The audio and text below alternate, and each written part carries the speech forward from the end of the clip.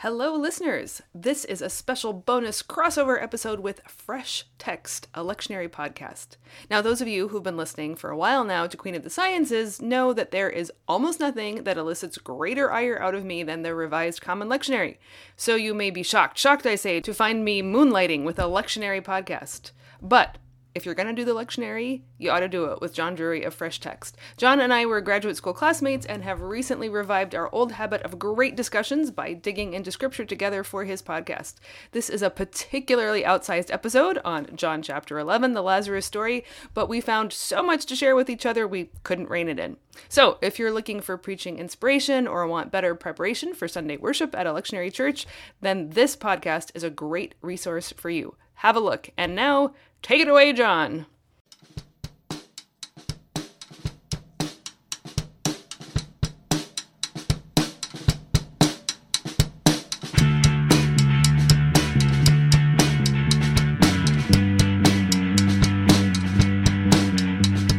Greetings and welcome to Fresh Text. Fresh Text is a weekly podcast where parapastor scholars study a scripture passage drawn from the Revised Common Lectionary. We hope it'll be enjoyable and edifying for all, but equipping, especially for pastors and teachers who are preparing sermons or lessons in the upcoming weeks or whenever they stumble onto this show at a given time. I'm your host, John Drury. I'm discipleship pastor for Indiana Wesleyan University in Marion, Indiana. And my guest this week is Sarah Hinlicky Wilson. Sarah is a semi-regular guest here on the show. Every time I have her on, I'm like, why do I not have her on more? We just have a blast when we interpret scripture together. A couple things just to know about Sarah, things you can follow. One is she has a newsletter called Theology and a Recipe. Sign up for that. It's great. She has a recent novel that's come out you can find it on Amazon and every other place where you can buy books. It's called A Tumblin' Down. And then her podcast is called Queen of the Sciences, which she does with her father, who's also a theologian. And the two of them discuss topics and texts, and it's a great show. So check out all those things out. But first, check out this very episode where we discuss John chapter 11, verses 1 through 44. John chapter 11. Verses 1 through 44, the famous Lazarus story. We had a blast discussing this text, so hope that you'll enjoy it as much as we did and find some guidance here as well. If you're enjoying the show today, and I encourage you to press the share button on your podcast player app, and you can pass it along to others so they'll find out about the show as well. Word of mouth is the best way to get the show around to others, so we'd love it if you'd be willing to do that. And if you'd like to support the show, just go to patreon.com/freshtext, and there you can find ways to support the show. Thanks for listening, and enjoy this conversation with Sarah.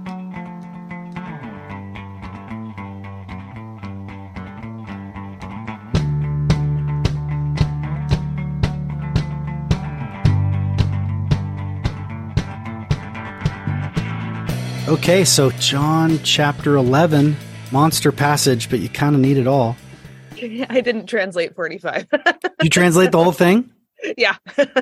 Yeah. I always do. Whenever I talk to you is my excuse to revive my Greek.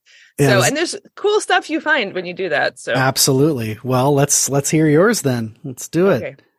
John 11, 1 through 44. Okay, here it is. This is Sarah's idiosyncratic translation. So here we go.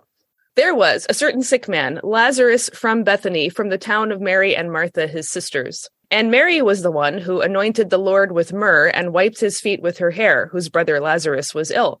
Therefore the sisters sent to him, saying, Lord, behold, the one you love is sick. But Jesus, hearing, said, This sickness is not toward death, but for the sake of the glory of God, in order that the Son of God might be glorified through it. Now Jesus loved Martha and her sister and Lazarus. Therefore, when he heard that he was sick, then even so he stayed in the place where he was 2 days. Afterwards, after this, he said to his disciples, Let's go to Judea again. The disciples said to him, Rabbi, now the Judeans are seeking to stone you, and you want to go down there again? Jesus answered, Are there not 12 hours in a day? If anyone walks in the day, he doesn't stumble, for he sees the light of the world. But if someone walks in the night, he stumbles, because the light is not in him. He said these things, and after this he said to them, Lazarus, our friend, has fallen asleep, but I go in order to awaken him." Therefore the disciples said to him, "Lord, if he has fallen asleep, he can be saved." But Jesus meant concerning his death. But those ones supposed that it was concerning his sleeping of sleep that he spoke. Therefore, then, Jesus said to them plainly, "Lazarus died. And for your sake, I rejoice that, in order that you might believe I was not there. But let's go to him." Therefore Thomas, who is called Didymus, said to his co-disciples, "Let's go us too, in order that we might die with him." Therefore Jesus, having come, found him already having 4 days in the tomb. And Bethany was near to Jerusalem, about 15 stadia. So many of the Judeans had come to Martha and Mary in order that they might console them concerning the brother. Therefore, when Martha heard that Jesus is come, she went to meet him. But Mary was sitting down in the house. Therefore Martha said to Jesus, "Lord, if you had been here, my brother had not died. And now I know that whatever you ask of God, God will give it to you." Jesus said to her, "Your brother will rise again." Martha said to him, "I know that he will rise in the resurrection in the last day." Jesus said to her, "I am the resurrection and the life. The one who believes in me, although he may die, will live. And all the living and believing in me will not die forever. Do you believe this?" She said to him, "Yes, Lord, I believe that you are the Christ and the Son of God who is coming into the world." And having spoken this, she left and called Mary her sister secretly and said, "The teacher is at hand and calls for you."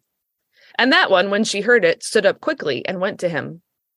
Jesus, not yet having come into the town, but was still in the place where Martha went to meet him.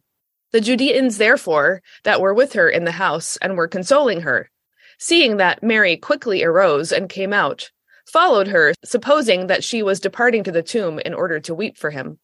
Therefore Mary, when she went where Jesus was, seeing him, fell at his feet, saying to him, "Lord, if you had been here, my brother would not have died." Therefore Jesus, when he saw her weeping, and the Judeans coming with her weeping, he groaned in spirit and troubled himself, and said, "Where did they put him?" They said to him, "Lord, come and see." And Jesus wept. Therefore the Judeans said, "See how he loved him." Some of them said to them, "Couldn't this one who opened the eyes of the blind have done something in order that this one may not have died?" Therefore Jesus, again groaning in himself, came to the tomb, and it was a cave, and a stone lay in front of it. Jesus said, "Take away the stone." Martha, the sister of the dead one, said to him, "Lord, he stinks already, for it's been 4 days." Jesus said to her, "Didn't I say to you that if you believed, you'd see the glory of God?" Therefore they took away the stone. Then Jesus took away his eyes above and said, "Father, I thank you that you hear me. I know that you always hear me, but on account of the crowd around, I said this, in order that they might believe that you hear me." And him, having said these things, he cried out in a big voice, "Lazarus, hither, out!" The one who had died came out, wrapped from foot to hand in grave clothes, and his face wrapped up in a towel. Jesus said to them, "Loose him and let him depart." The word of the Lord. Thanks be to God. God, yeah. Let's pray. Lord Jesus, we have nowhere else to go because you have the words of eternal life. And so as we contemplate the words of this story, as they've been handed on to us, the words that you've spoken, the word that you just are, we ask that you would guide our tongues, guide our minds, that they might follow your word, carry your word for the sake of those listening in and all those whom you've entrusted to their care. So make us all into faithful bearers of your word for the sake of your glory. We ask this in the name of the Father and of the Son and of the Holy Spirit. Amen. Amen. Well, thanks so much for reading. I always love your translations. They bring out all kinds of little juicy things. Can I start there and just ask a couple questions? And it'll help you maybe get to your things that you were noticing. You may have things you want to draw attention to instead, but one is in verse 15, where the word order in the original is kind of funky, and most translations kind of theoretically fix it to make it make sense. But I think yours, you put it, and I rejoice that in order that you might believe I was not there. Yeah. Yeah, because it just says in, that you might believe that I was not there. It's strange, and a lot of translations kind of move it around to say, and I rejoice for your sakes that I was not there so that you may believe. So, I mean, you have the advantage of actually following the text as it actually appears. But then what does that mean? What does it mean that they believe that that he was not there, something like that? Just walk me through kind of how to make sense of that sentence. It's actually a little more obscure than I think I've realized before today. Well, I think so. He's interrupting. He said, I'm rejoicing. So clearly he's rejoicing that he wasn't there. And in normal English, we'd say, because then that gives them a chance to believe. But so I think the fact that it interrupts it in the middle in order that you might believe, like, heightens the significance of believing. But then usually in rhetorically, where the sentence ends is where the big surprise or the hit is. I was not there. And actually, of all the things I noted that I wanted to talk about, I didn't think of this one, but I suddenly am thinking now, Jesus, a few chapters on, is going to say, it's to your advantage that I go away, that the Spirit might come. So is this already like a foreshadowing that Jesus not being there can be a plus rather than a minus? Yeah, and it even goes with rejoicing, which is a recurring theme even in those final discourses, where it's all about, if you really loved me, if you really believed in me, you would rejoice because I'm going to the Father, right? So it's even that same terminology. Yeah. And in a resurrection story. Exactly. Sort of. Is it a resurrection story? We'll get to that later. Look at that. We'll get there. Yeah. So no, that's very helpful. Just kind of moving it's almost like I rejoice for your sake. So you'll believe that I was not there is almost how you can kind of get the pauses of it. Okay. That's very helpful. No, and those connections are interesting. I mean, there's 1,000 things we could talk about, but I wanted to ask you just a couple choices. That at hand was super cool in verse 28. The teacher is at hand and he's calling you for paraestin, or this is where the word parousia comes from, the parousia. Oh, I missed that. That's cool. Yeah. Yeah. If you put estin in if you put it in it's ousia, infinitive right. is ousia. That's right. Right. So that's where that term comes from. So if it was so he's arrived, but at hand is really nice because it brings out the eschatological flavor of the story. Like he's arriving, right? He delayed. He wasn't there. It's very, you can feel, the energy of, you can tell why this story was handed on, not just the result, but even the details of you can almost imagine early Christians and their family members dying and Jesus hasn't come back yet. And someone saying, well, let me tell you this story of, when someone died, you know what I mean? Like you can almost feel the connection with the waiting for the final coming. Yeah. But I love that hand because it kind of had that kingdom flavor. And then one I wanted to ask you about, if you think there's any significance, is 41, verse 41. Mm-hmm. So therefore, they took away the stone and Jesus took away his eyes. Whoa, that was weird. I never noticed that before. I know, like that's the argument for doing the Greek. Like for me, it slows me down to notice things I don't otherwise notice in English, but also you find these weird word connections. It's the same verb. Took away the stone, took away his eyes. He took his eyes up, right? So the stone goes away, Jesus' eyes go up. But yeah, it's the same verb. I don't know if that's just, it may not mean anything at all, but it couldn't help but notice with them right next to each other. Yeah, so to take the Greek geeking up a notch, sometimes it's just a coincidence because words have multiple meanings and you don't always intend a connection. However, this is not the standard because lifting up the eyes to heaven is an idiom, right, that appears throughout, Greek literature and throughout the Gospels and even in the Gospel of John. And it's usually a different verb. Chapter 17 has the same phrase, Jesus lifts his eyes to heaven, but it's a different verb there. Right. Paros. So I kind of, took his eyes to heaven, maybe, I guess, but I don't know. It feels intentional, right? There's these two movements, right? Yeah. Right. Stone away, eyes up. I don't know. I think it's drawing our attention to it. Right. And also eyes are specifically mentioned earlier. The one who could heal the eyes of the blind, couldn't he have done something to prevent this man from dying? So it seems like eyes matter somehow. Yes. Oh, I didn't even think about that. And that's almost, depending on how you think of it, but that's the fact that the question is asked there, it's kind of a climax moment, right? It's when the tension's at the highest. Yeah. You don't know what's going to happen. It's right before it.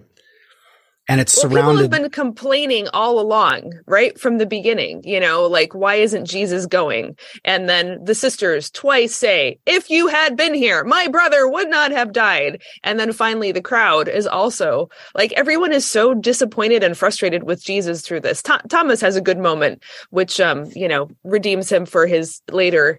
Well, I actually think Thomas is absolutely essential later on in his doubt. I think he's done a horrible disservice in the history of interpretation, but we'll save that one for another time. But here Thomas, I think, shines. Yeah, right. Everyone's asking why. Yeah, you're right. Thomas is one of the, they all get their little moment. Martha kind of gets her little belief moment. Mary gets it's a beautiful scene of connection and love, weeping at his, anticipating what we're going to see later with her at his feet. Yeah. Yeah. So they have their moments of connection with Jesus, but generally they're like, yeah, why is he not here? And that eyes line in verse 37 is surrounded by this twice repeated statement that he's groaning in himself. Mm-hmm. And he stirred up himself, disturbed himself, troubled himself. The kind of reflexive construction there is bizarre. Yeah. Again, that's one that translations usually smooth out because it's, right. Strange.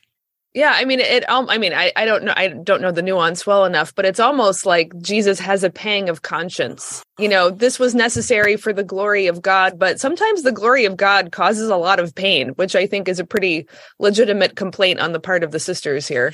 Yeah. And may imply a little bit of he's, willfully letting the disturbance in, right? Because up to this moment, before her seeing her weep, Jesus can come off a little stoic in this passage, like, right? Like until he weeps. Right. But in that moment, if you zoom in on the weeping, then this is like a story of great kind of humanness of Jesus, right? Yeah. But like if you zoom out, right, that didn't feel like a lot of pathos for the first 33 verses. He's kind of like, no, this is all the plan. I'm glad that he died. Like, dude. Yeah. I mean, I don't really think that. I'm just saying, like, there's at least an element of, okay, he's kind of letting it in this moment, Yeah. Well, I mean, maybe we should probably save the super theological stuff for later, but just in response to that, like, there is this, I think, temptation to conflate providence with a kind of stoic detachment. And, if one of these things this passage is doing is saying, yes, there is providence, but yes, you can be unhappy about it and be pained by it. And even Jesus can be pained. I mean, this is Jesus who's heading to the cross before long. I think, instead of so often providence is used as a way of like controlling other people's emotions as well as your own. And I think this is showing like, and weirdly enough, you can have it both ways. You can have the God with the plan, and you can still be pained by it. I think that could be very helpful pastorally to people.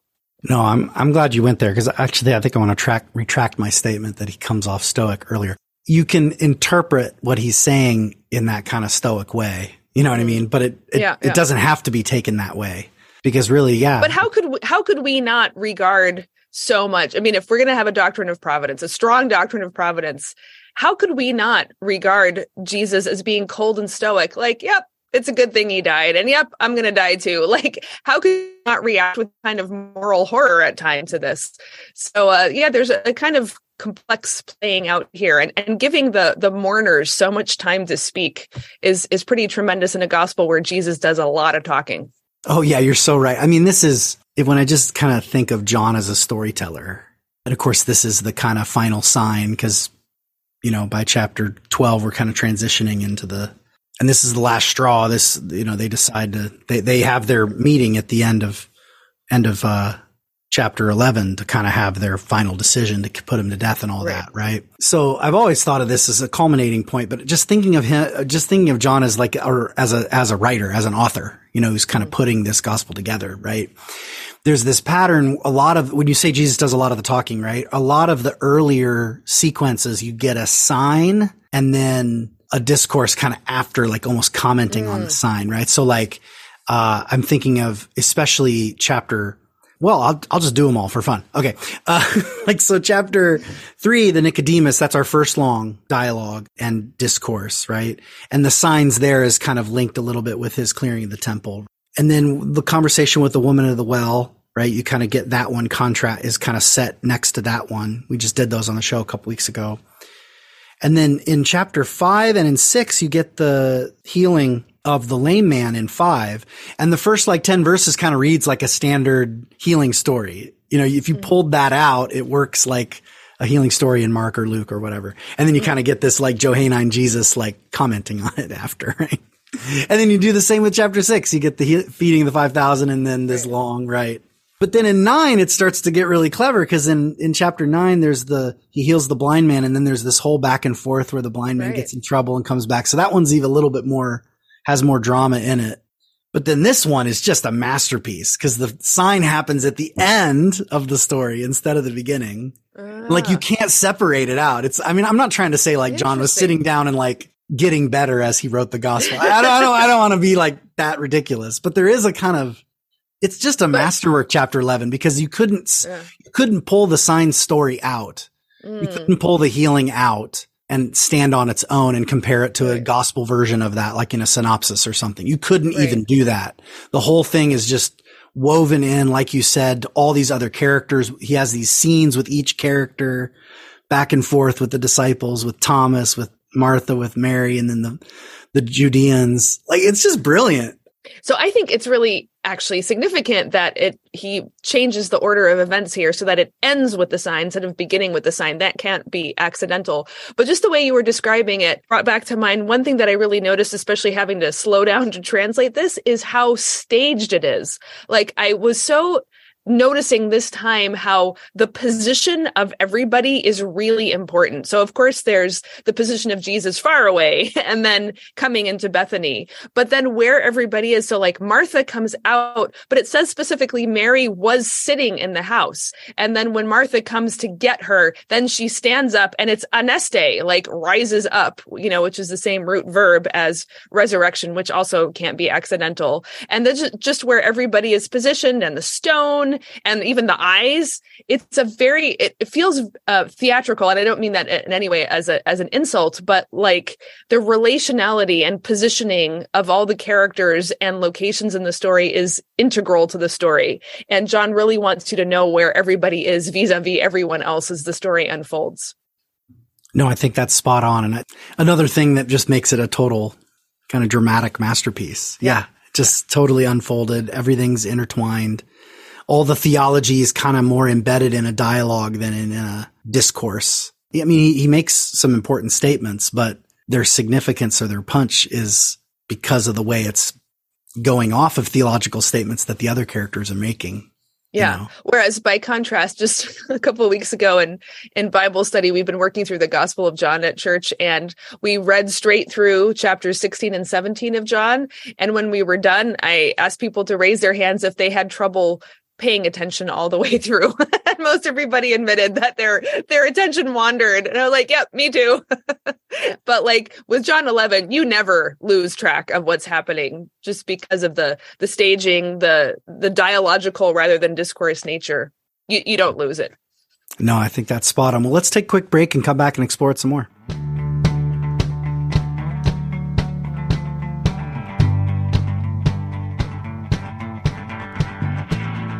And we're back. Welcome back to Fresh Text. I'm here with my guest, Sarah Hinlicky Wilson, and we are looking at John chapter 11, the famous Lazarus, Mary, and Martha story. You mentioned on the break a couple word observations you wanted to highlight. So go ahead and all right, we can do take these us through those. Yeah. Quicker or slower as you like. So first in chapter 2, it specifies Mary was the one who anointed the Lord with myrrh.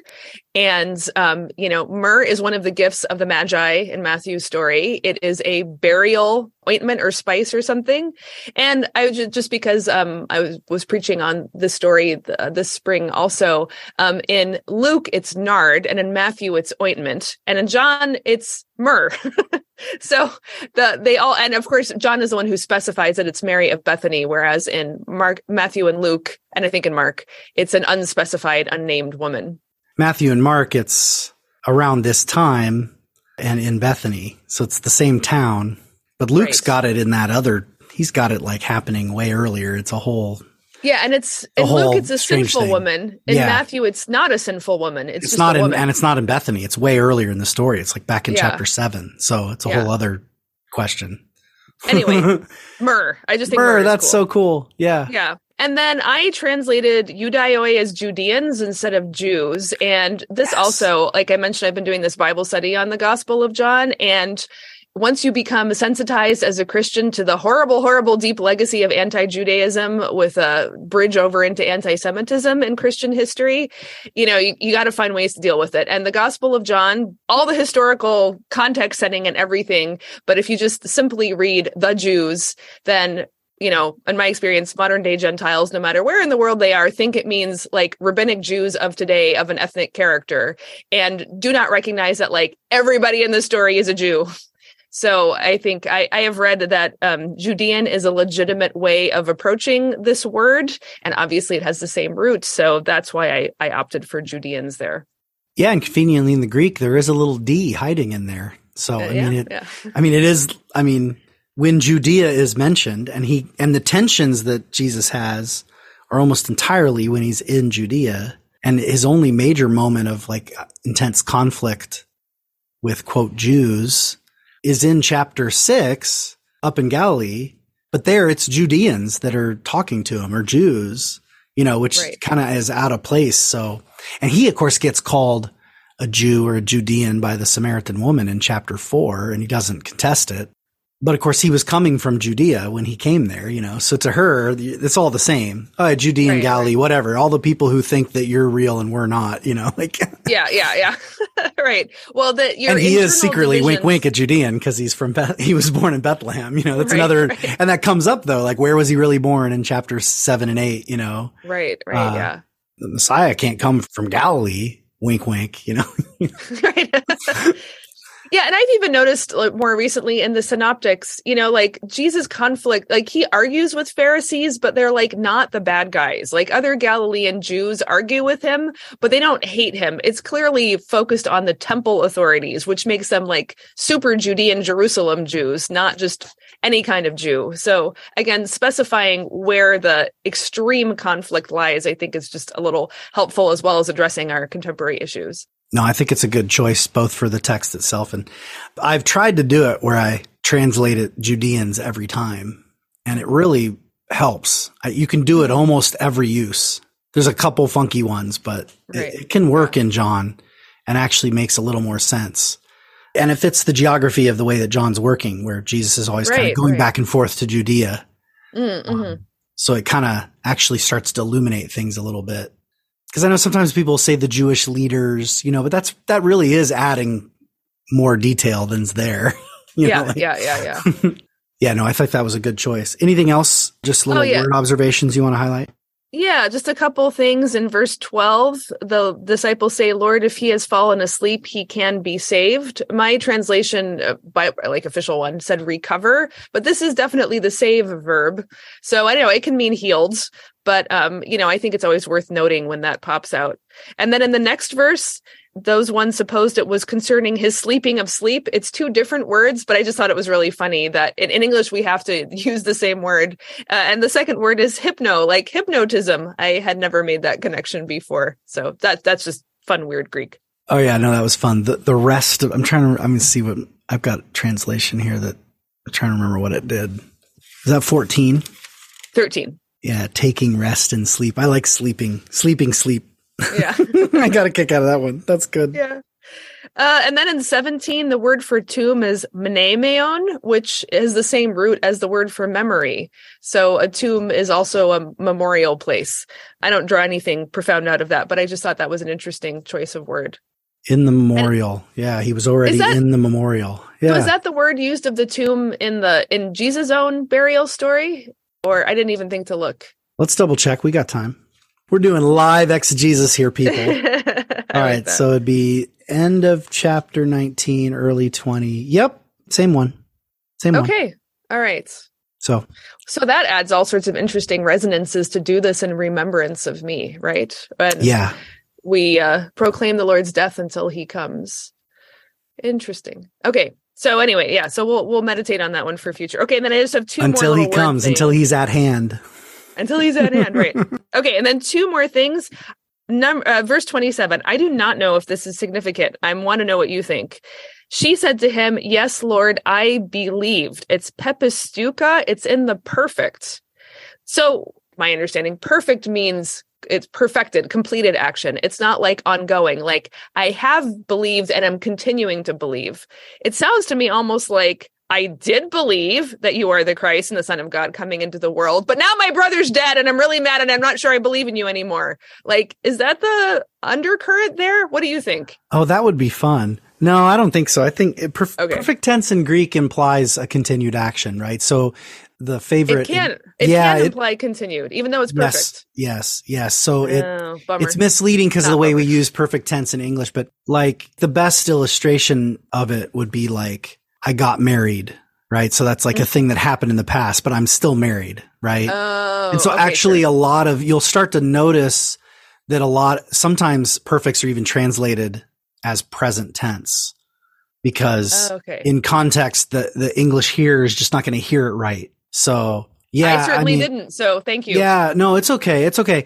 But I still think you couldn't do it just out of the tense, but I've actually spent a lot of time thinking about this perfect tense here because on one level, if this was a moment of belief, like, because you just taught me, now I believe, that happens all the time. I mean, it just happened in chapter 9 with the blind man. I'm double check this claim here, but yeah, he believes, right? Let's look at it. He said to them, and I believe, Lord. And he worshiped him. That's chapter 9, verse 38. So present tense, right? So he's having a dialogue and the blind man's he's believing for the first time in that moment, present tense, right? So I think you're on to something, just not in maybe the way that you put it. I mean, maybe it is. We can argue about it if you want, but it's, I have believed, but not in the sense of, like it'd be a pluperfect that would be in the past that would be then no longer relevant now. Okay. So it would still be true that she believes, but it is kind of, I don't know. It's more like she's saying, "I've been believing in you all along." Yeah. So maybe it just kind of leaves it hanging. Like, yes. It's even a little defensive. Like maybe. I mean, it depends. It depends how you read Martha as a character. Given, I mean, how much should we draw on the material from Luke for Mary and Martha? But if you do, like, I could see a little like. He asks because he doesn't ask her, "Do you believe in me?" Interestingly, which is normally what he does. He draws attention. He asks, "Do you believe this?" Right? Right. And she doesn't say, "Yes, I believe that." She says, "Yes, I have believed that you are the Christ, the Son of God, and the one who's coming to the world." I mean, it's a great statement of belief. I'm not diminishing it at all. Right. It's actually a really instructive and maybe where we might want to even consider going homiletically to say like, what does it mean when Jesus is trying to like get you to see something new and you still don't see it yet? She is reaching for the right thing. Well, I've been believing in you and I still am, but it's not necessarily a statement of, yes, I sign off on this new teaching, right? Right. I don't know. Right. So it seems like in the context, what's interweaving here is like she has always been believing in Jesus and she's always been believing in the resurrection. And even when he says, "I'm the resurrection," she's like, "Yes, you're the Christ, you're the Son of God." But somehow something is missing from the whole confession or the story. And, as we were talking, I was thinking like, is this really a story about grief more than it's a story about coming back from the dead? I mean, obviously it's that. And we will get to whether or not this is a legit resurrection. But if this is really a story about, or not really, if this, one of the things happening here is this is a story about grief interacting with faith. And, when do people most often have their faith shattered? It's grief. Like, for myself, my first huge whacking loss of faith was when my grandmother died and shouldn't have, for complicated reasons, like grief undermines faith almost more than anything else. So maybe that's the significance of it not being a simple present tense. Yes, I'm believing right now, but I have believed. But ouch, I hurt. Yes. My brother's dead. In a way, the Greek perfect tense is kind of just exactly what we need in a time of grief, right? Well, Right. what have I believed? Okay, I'll just cling to that right now at least. Right. But expecting an aha moment, of course, it's very on brand that, of course, Mary doesn't have any of this dialogue, right? She just says the same thing. The only thing she said, walk me through it. Well, she's in the house, right? She won't come out. Oh, I love sitting down. Like, it makes a point of saying she is sitting down in the house. Yes. And I just see her with her arms crossed. And she was like, that's it. Yeah, sure. He loves us. He said that, and obviously they call out the fact that Jesus has a love for these three siblings. That's more than the love he talks about in chapter 13, for his disciples. There's some very distinctive, unique kind of relationship that's happened here. And I feel like she's saying, I'm just done. You've betrayed me. And so Martha, being more confrontational, is like, all right, if you'd been here, but Mary won't even come out. And it's only when Martha's like, come on, talk to him. You need to work it out with him. And Mary's just like, if you'd been here, my brother would not have died. Like, less confrontational, more same solid. Exact line. It's the same line. Exact line. I never realized. How did I never realize it's the exact same line twice? And then that's it. She just says the line from her sister. And then does it say she's weeping at his feet or just falling at his feet? I'm trying to remember. In 32. See. She fell at his feet, saying to him. Mm-hmm. That's it. No, no, then the next verse, Jesus sees her weeping. So it's like she says this and then she's done. Nothing else, just weeping. It's so on brand. She's at his feet, which is where we saw her before. Right. At his, in Luke chapter 10, listening to the word. And again, a more confrontational Martha. She wipes his, and then she wiped his feet with her hair. In verse 2, it specifies at his feet, right? And that hasn't happened yet. That's not till chapter 12, which is kind of weird that he just kind of. But again, we know. I mean, there's obviously that's a famous story, so it's kind of like, well, you all know that story. She's that one. Yeah, we'll get to that later. I'll tell you. I mean, that's how I interpret that. Otherwise, it's just like a storytelling flub to mention that now. I think. Yeah. But as it says in Matthew and Mark, this story will be told everywhere the gospel's preached, right? So it's kind of like, yeah. Yeah, okay, boy, I love this character stuff. Go ahead. Yeah. Oh, and then just one last Greek thing that's cool. And then we can go on to more theological interpretation. In 43, when Jesus cries out in a big voice, Lazarus, it's actually, there's no imperative verb. It's two adverbs, hither, out. And I just thought that was kind of cool. It's like, it's not even grammatically a command. It's just like, out. Oh, you're right. Here, I never noticed that before. But not come here, but just, and we don't use it anymore in English, hither, but hither in English is the movement version of here. Here can be, like in German, you still have to make this distinction, but in English, here covers both in place here and movement toward here. So hither, useful word that we don't use anymore. Hither, out. Hither and thither. Right? And whence and whither. Yeah. No, that's really good. My gut tells me, and I'd have to look this up because I don't know. My Aramaic and Hebrew is terrible, but my gut tells me that this probably has some Aramaic idiom that's just kind of made its way into the Greek here, but I'd have to check it. That's just pure gut. Don't take that to the bank, but any listeners who know the Aramaic, look that up. But okay. Well, like behold or here I am is a thing right. That's also made its way into the Greek New Testament. But anyway, that's a little something to look up later. But well, let's give it a couple minutes now, and then we can come back to it again after the break if we need to. But let's just get started on that question. So, what kind of action is this? We just call it the resurrection of Lazarus or the raising of Lazarus. But of course, that verb is not used, is it? And actually, as is often the case in all miracle stories, especially the Johannine ones, often the miracle happens like almost off screen or like kind of, or like maybe not off screen, but it's like, you think of a movie director will kind of, where the focus of the lens is on versus kind of in the background in the haze. The actual miracles happen, like with he turns the water into wine, and it's like he doesn't touch it, and you know what I mean? Like right. You don't know what moment between when they drew the water and the master of ceremony. We don't know, or the breaking of the bread. We don't see like how that plays out. The mechanics of the miracle are often either off screen or they don't care. They just don't care. It seems intentional. Just that doesn't matter. His words, his actions, especially in John, his words, right, are kind of more central. So I bring that up to say, like, there's not, he doesn't raise him in the sense of just the way the story is narrated. It's just narrated as him praying, and even his prayer is not asking him to raise him. It's like he's already been raised, I guess, maybe, when he prays it. Or he's like, I'm not saying this for me, but for everyone listening in. And you get the vibe that Lazarus is already up. He doesn't say, Lazarus, rise up. You're right. Lazarus, right. Come out. Since you are up, come out of there already.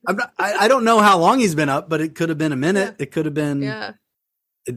At what moment does it happen? Even the stench kind of implies like, oh, don't open the as if he's already like, no, he's already up. I already did it on the way here. Maybe. I don't know. I'm not trying to imply anything. I don't really know. I wasn't there, but. I just want to say the King James is best here because she says, he stinketh. He stinketh. It's already been suddenly grieving.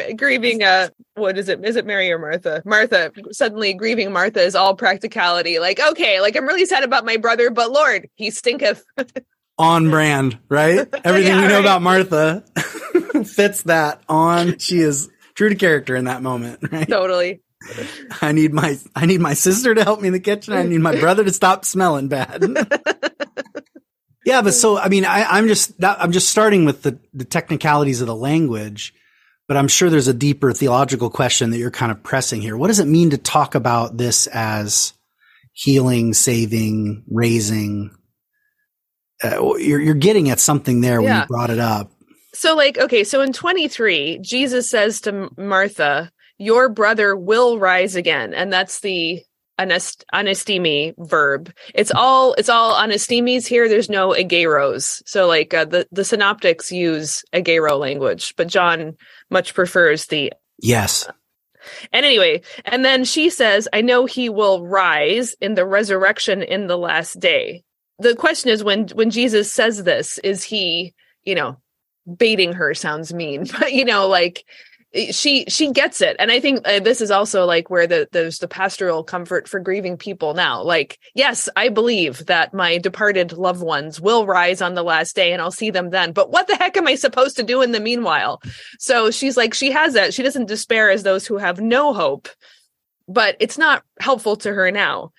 And then Jesus says, I am the resurrection and life, super famous, the I am passage. The one who believes in me, although he may die, will live. So Jesus is granting that even the people who believe will die. It's not avoidance of death. So still, yes.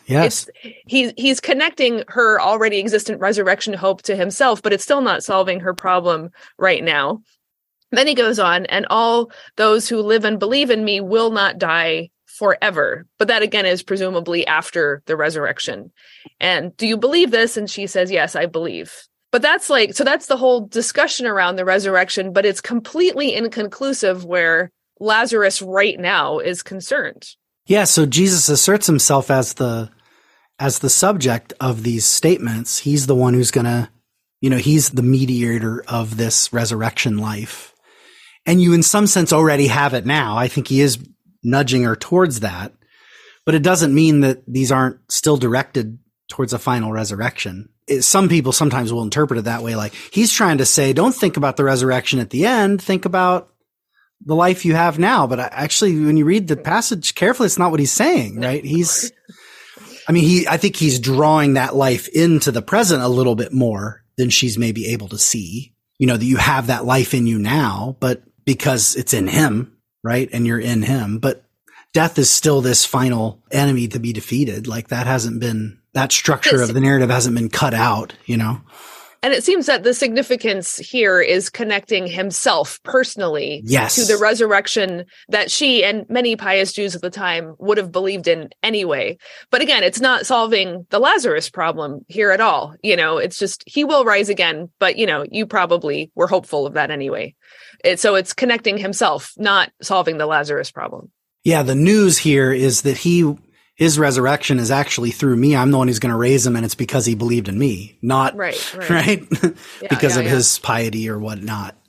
Yeah. No, I think that's spot on. So then it becomes like almost a surprise then when you get to 38 through 44 that he's like, here he is. And it's implied that the language of rising again or will live, because those future verbs would of course apply to an hour later. Those would also be in the future, right? So, I mean, in some sense, in hindsight, by him rising, I'm not even going to say it that way, him stepping forth from the tomb bound, unlike Jesus, who will not be bound when, like his stuff, his clothes are all there, folded up nicely, right? Yeah. Right.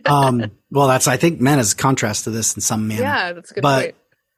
That when Lazarus steps forth, that is a kind of maybe an initial fulfillment or a partial fulfillment of his statement, he will rise again, or he will live, maybe. Which again, for the grieving person is like, sweet, this is it, right? Yeah. But of course, it's risky calling it a resurrection because it's not like you can go visit Lazarus in Bethany right now and he's 2,000 years old, right? Well, do you know the novel A Canticle for Leibowitz? No. Okay, it's a classic science fiction novel, and one of the characters is a very irritable Lazarus who has never been able to die. I love it. Yeah. Well, there are some theories, and they're not implausible, that the beloved disciple is Lazarus, because of course he's referred to as the one whom Jesus loved, literally in this passage. Oh yeah, right. And he's clear, and the beloved disciple who shows up almost exclusively in Judea and is known to the high priest. So he's a Judean disciple. And then the rumor that would make sense. The best evidence for that theory, I don't actually subscribe to the theory, but it's an interesting one. And it helps you notice things. Like any theory can kind of help you see data you might miss because the standard theory has to interpret it differently. Right. That final line at the end of John 21, where Peter says, what about that guy? And he's like, if I want to keep him around until I return, what's that to you? And it says that there was a rumor among the brethren that he would live until the end. Well, that rumor makes a ton of sense for Lazarus. Yeah, totally. Huh. That's fun. I've never heard that one. Yeah. I mean, again, I don't subscribe to the theory as much as it helps you see a pretty straightforward reading of that passage in 21, Yeah. Anywho. So I think one of the questions then is, does Jesus right from the beginning intend to, let's say, resuscitate Lazarus for his grieving sisters? Because it seems like once you get to the end, you're like, oh, that's what Jesus meant when he said that, it's not toward death, but for the glory of God, in order that the Son of Man might be glorified. But then, there's this inconclusive, where Lazarus is concerned, resurrection conversation. And it's only after he has dealt with grieving Martha, grieving Mary, and grieving Judeans that Jesus himself finally really starts to feel it, and he groans in spirit, is troubled, and then he says, where did they put him? And he weeps, and he goes to the tomb, and then he finally, this ends. All right, I relent. Let's do this. They're out. Yeah, I mean, it seems like the story wants you to think that this is the plan all along, and at the same time, the plan doesn't go into effect until Jesus himself has been deeply moved by grief, like all the people around him. Oh, I think that's spot on. That's a perfect way of solving that tension. Because I think you're right. The story wants us to see that and there's too many other moments in John where it says, and he knew what he was about to do, right? He's right. The presentation of Jesus is along those lines. He knows when a sign's coming and he leans into it, Yeah. But he's also delays. He did it if we're going to compare the first sign, if this is kind of the finale sign that leads to the glorification of his death, the opening sign, his mother asks him about the wine and he blows her off. The hour's not yet come. So, these delay tactics is a recurring theme. And again, if he really does know what's about to happen, and specifically he knows what's in the heart of other people, which is said at the end of chapter 2, that he doesn't need anybody to bear witness. He knows what's in someone. That means he knows that this is going to be the last straw that's going to lead to the final decision to kill him, and so he's in this moment so that's why the opening is so important with their awareness that you might die. If we go back to Judea, this is going to be our last trip to Judea. And it's like, Jesus is like, yeah, I know. And maybe that's actually the glory to be, I think, more strictly speaking, this again, we didn't read the whole chapter because you got to stop somewhere, but this is the last moment because everyone's so excited. It's connected to the triumphal entry in chapter 12. Like everyone's so excited because they came to see Jesus, but also Lazarus. Everyone's talking about Lazarus' resurrection. It becomes this thing in the air. Right. For the crowds and the belief in Jesus. And so I wonder if the way that this sickness that's not toward death, but for the glory of God, is that what it is? So that the glory will be revealed? Mm-hmm. So that the Son of God may be glorified through it? I mean, come on. Like, that's his cross and resurrection. That's his Passover is what he's maybe talking about there. Mm. This is going to be the trigger event. This is going to be my big final sign. Right. I'm going to, because they even compared it to the blind man, which was the last one. Like, okay, you think that's something. Let me do this, right? This is the big sign that's going to trigger the final sequence that leads to my death, which is also not toward death, but toward life. Right. So, okay. So suddenly that strikes me. So in the synoptic sequence based in Mark, there is, I'm going to get them in order, but it's early. It's in like 4, 5, and 6. Jesus demonstrates his mastery over sickness, over the elements and walking on, stilling the storm, over demons, and ultimately over death, because that's when he raises the dead girl. And so there are stories of Jesus resuscitating or resurrecting people in the synoptics, but it's not played for the same effect as it is in John. And so, but if we take a global look at where John is going, there still is this ratcheting up sequence of signs or miracles. And it also culminates in victory over death in the case of someone else. In both cases, it's extraordinary because like death is the hardest thing. Like it's easier to still a storm than it is to defeat death, right? But obviously, last enemy. This is the narrative form of Paul's claim. This is the last enemy. Yeah, exactly. So in some ways, rather than seeing this as either prefiguring or the same thing as Jesus' resurrection or a resurrection story per se, it's doing the same work that synoptic sequence is doing, but it's maybe drawing out its significance and displaying it over the whole course of the gospel with a kind of dramatic tension and growth that the synoptics, for their own reasons, don't need to. They need to establish that Jesus has this power early on and then go on to lots of other stuff. But for John, this is the apex of the ministry. No, I think that's perfect. I've never heard it put better. I mean, and that's why you drew it out of me. I never thought of it till just now either. Well, and so then it even fits as to why then that those particular resuscitation scenes, along with a whole bunch of other signs, are extracted from the Johannine narrative because he wants each sign to kind of unfold. Like you said, the way that chapter, 2 through 5 or 6 work in like Matthew, kind of paralleling almost like the plagues in, the 10 plagues are all kind of like defeating each of the gods, and it keeps getting higher and higher level stuff, ending with death, right? That it's performing the same narrative function, but just over the course of the whole first half of the gospel. It's a perfect way of capturing the kind of difference and similarity.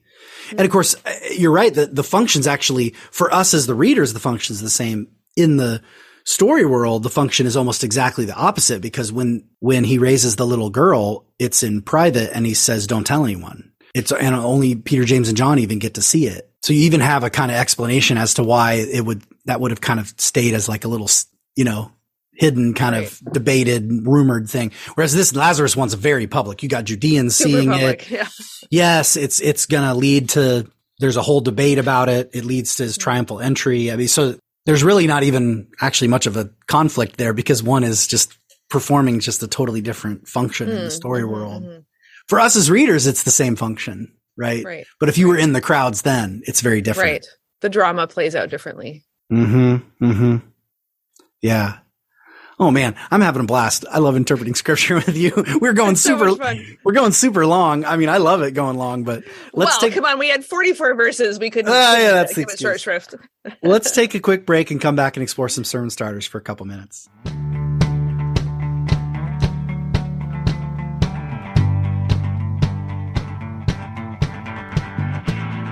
And we're back. Welcome back to Fresh Text. I'm here with my guest, Sarah Hinlicky Wilson. We're looking at John chapter 11, verses 1 through 44, 45, although we, I guess, managed to discuss almost every chapter in the book of John during So let's explore some sermon starters with the proviso that it is actually very hard when you preach on John to not try to just preach the whole book. And sometimes you just let that happen. You pick a theme and you see how it connects, but at the same time, containing it in a little bit. Yeah. Where would you want to go? Maybe you've preached on this chapter before, or maybe you will be, again soon. Any thoughts about, I mean, you've already hinted at some with the grief and faith dynamics. So let's explore it some more. What would be some thoughts you have about where you might go with something like this as a preaching text in particular? Right. So I know I can't call any specific examples to mind, but I'm pretty sure I've always heard this preached in a very triumphant kind of way. And I mean, clearly it is in some very real sense, a triumph. This is Jesus victorious over death. And it's often interpreted as like a proto-resurrection or an actual resurrection or something like that. And now that seems to me, well, not wrong, but not where I'd want to go with it. And in part, if you don't mind my mentioning this, I published a novel last year, which is very much a novel about grief. And there's a funeral scene where a girl is listening to the presider read the gospel and hears Martha say, "Lord, if you had been here, my brother would not have died." And it's her brother who has died. And so she's like, why are you reading this story to me here in this funeral? Because my brother has died and Jesus isn't going to come and raise him up again. So like the grief of this beautiful, famous passage read at funerals meant to comfort can actually just like make the grief worse, because we're not going to get what Mary and Martha got for Lazarus. But now, having talked through this with you, I'm so struck by this as a story about grief, and I'm not saying to the exclusion of it being a story about eternal life or the resurrection or anything, but so much space is given to grief and grief's effect on faith and grief's effect on your relationship to Jesus and even to other people. And, you know, that the happy ending is only at the end. And actually, we don't get anyone's happy reaction. I mean, I guess it continues a little bit after that, but the story is, it ends with Lazarus coming back, but the meat and bones of the story is grief and faith in dialogue with each other. And, you know, who, like I said, who is not affected by that? Yeah. And I mean, it's not a happy ending. I think it's worth actually reading even this last little bit. It is a happy ending in the end. But many of the Judeans, therefore, who had come with Mary and seen what he had did, believed in him. Well, you always got to pause on that. In John, belief's only the beginning, right? He says even to people who believe in him, you have to abide in my word, and then you'll truly be my disciples. But just side note on that. And those who believed in him in chapter 2, he didn't entrust himself to them. So, but I'm just saying, don't put too much on that. Sometimes we can read kind of Pauline faith into the word faith in John. It's complicated. Right. It's absolutely essential, but it's only the start. So many of those Judeans believed in him, but some of them went to the Pharisees and told them what Jesus had done. So the chief priests and the Pharisees gathered the council. So this is the Sanhedrin. This is the decision, and said, "What are we to do? For this man performs many signs. If we let him go on like this, everyone will believe in him, and the Romans will come and take away both our place and our nation." Then Caiaphas gets up and accidentally predicts the death for the sake of the people and goes on from there. It's all building up then to Passover. And so, 53. So from that day on, they made plans to put him to death. Right. So, I mean, this is clearly, and again, we know that's good news, but not as it's happening. It's not. No, right? No. So I think it ends actually on a down note if you read the whole chapter. Right. That this is kind of the final moment. And you can't help but it doesn't tell you how Mary and Martha react. You know, we don't get it. Go take a bath, loose him and let him go. But, what kind of a reunion is it? Is it worse because they know that he will die again, and that they've already gone through the grief and that the grief will be repeated, or the fact that they're going to grieve Jesus soon too? I mean, it's interesting that it doesn't try to make the grief go away. Grief has its word, and Jesus just lets it stand. And even the solution, in a sense, triggers an even worse thing. Again, if you want to go back to, managing providence in a non-stoic way. Like they're very unsatisfying ways to do that. Like, again, another not very pop culture right now, but there's this movie Sliding Doors with Gwyneth Paltrow, and it shows two trajectories for her life. And the one that looks much worse all the way through is the one with the happy ending. And the one that goes really well is the one that ends disastrously. So, I mean, it's a decent mental exercise to say like, okay, the bad thing has its place, but then it kind of makes all bad things into good things. And that's not really legit either. And it's so, again, I'm just so struck this time because I keep saying it over and over again. It just lets grief have its word and doesn't try to batten it down and say, oh, really, it's okay because Lazarus lived again, or it's really okay that Jesus is about to be betrayed and crucified because after all, he's going to rise again. Like, it's just not trying to shut up grief by saying it'll all be okay. Even if it will be all okay, grief doesn't have to stop talking or not say its piece as a result. I even like you saying its place, grief is given its place, because that fits with some of the literary features that we've highlighted, right?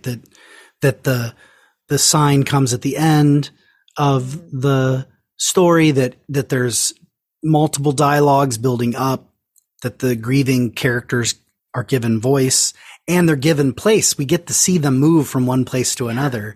And I mean, maybe this would be too cute, but I could see, at least often a sermon starts for me.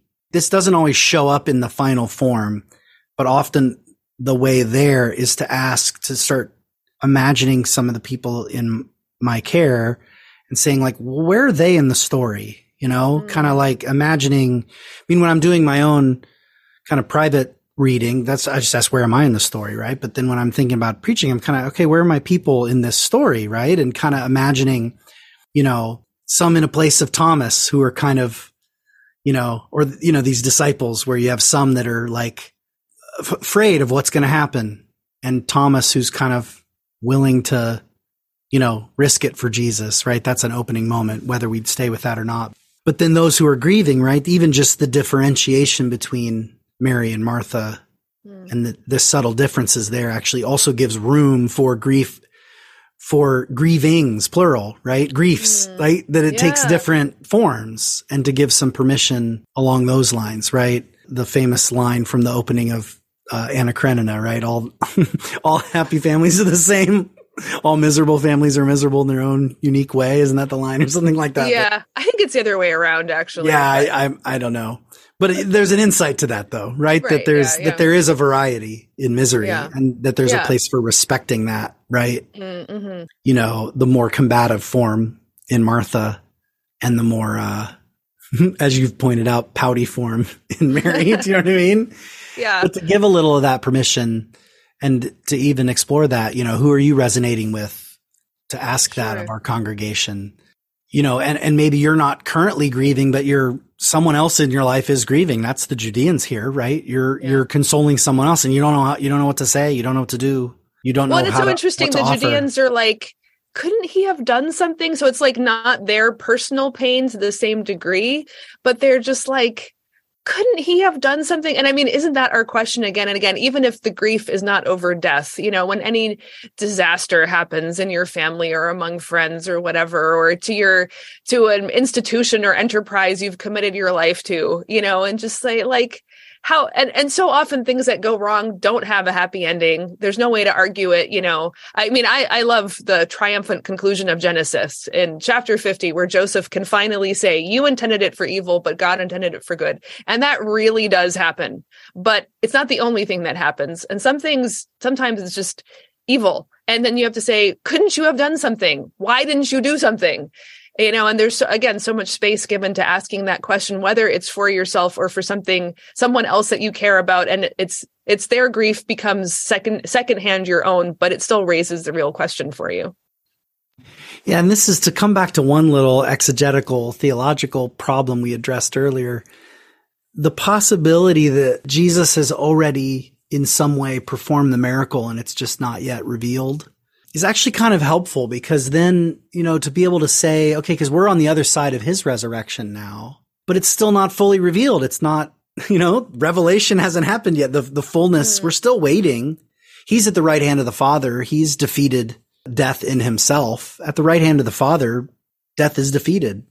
but we're praying that your will would be done on earth as it is in heaven. It's not yet like unveiled, unfolded, cracked open for us. Yeah. The already and the not yet. So here, because 41, he says, Father, I thank you that you have heard me. Aorist tense. When did he ask? Did he, when was that? Right. Was that on the walk over? Was that in the moment of anger? We don't know really when the moment is. I think it's perhaps intentionally ambiguous. All right, let me build on that. This is what this probably doesn't stand up, but let's try it. In verse 31, Mary quickly arose, aneste, and came out. And that's when, because Martha has gone to get her. And then she comes out and she falls at Jesus' feet and says, if you'd been here, my brother would not have died. If we take the verb significant, she arose, aneste, then just the news that Jesus has come to her is what causes Mary to rise again. Her grief is not gone. Her complaint is not gone. She's still going to cry.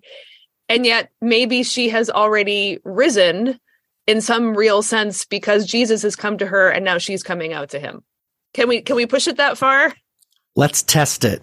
So there is a passage back in John 5 where he says a time is coming. I got to find it. Amen, amen. I tell you, this is John 5:25, that an hour is coming and now is when the dead, necroi, will hear the voice of the Son of God. This is all happening in this passage.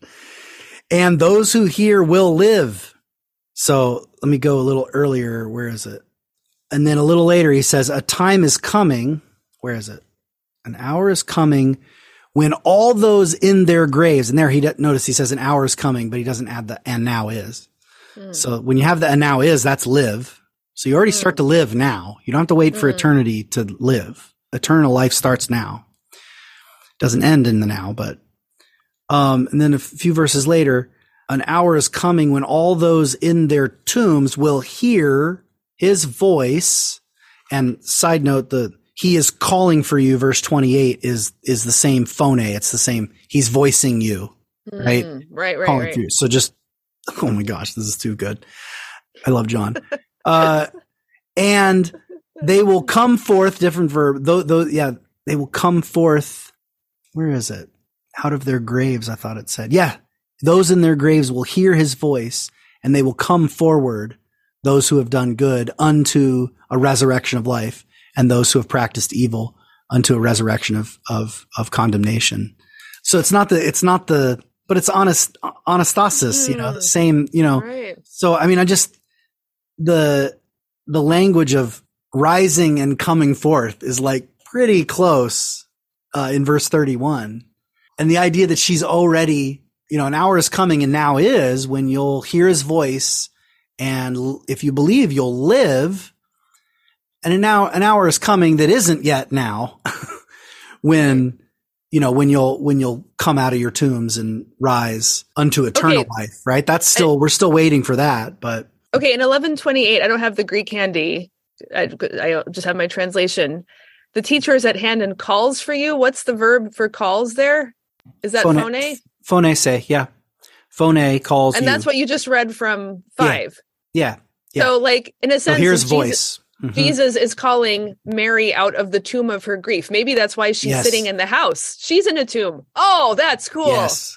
We got it. There's a sermon there now. Oh my gosh, we got a sermon. Woo! If any of you listeners have been pressing on for over an hour now with us, and if you can't build a sermon out of that, then you would have turned off a long time ago. Yeah. That's true. But no, I think there's something there. Yeah. Calling out of the grief, but then recognizing the grief's not over and he himself participates in the grief. Mm-hmm. He's crying out. And even that crying out in verse 33, when Jesus weeps, that maybe is the moment of him, of the Father hearing him that he's thankful for. That's his moment, right? It's not, okay, now I'm sad and then I'm going to do something about it. It's like, no, this is me getting angry at death and asking. Maybe, again, we can't pinpoint it. And I think it's intentionally not pinpointing it for us. I don't know. I just got goosebumps when you said that the Father having heard him was having heard him weep. Yeah. That is amazing. And then, because like you say, Jesus never says, rise up, Lazarus. He only says, come out, Lazarus. So, or not even come out, just out of there, hither. Because in a certain sense, the Father is the one giving the resurrection life. Yeah. It's the Word made flesh, Jesus, who is the voice that calls us out. Yeah. Out of the death, out of the tomb that we're in, out of the living tombs that we're in, you know? Yeah, that'll preach. Why not? That'll preach. Hey, thanks, Sarah. I always have a blast studying the Word with you. You're welcome. It's been fantastic. I loved it. Yeah. Well, thanks to you, of course. Thanks to all our listeners. Thanks to Todd Bouchon and Eric Fisher for their production work. Can't imagine doing this show without you guys. Thanks to Tonham Adamson for donating the theme music. And thanks to our supporters. If you'd like to become a supporter of the show, just go to patreon.com/freshtext and find ways there that you can support the show. And with that said, say have a good preach and a great week. Bye-bye. God bless. Bye.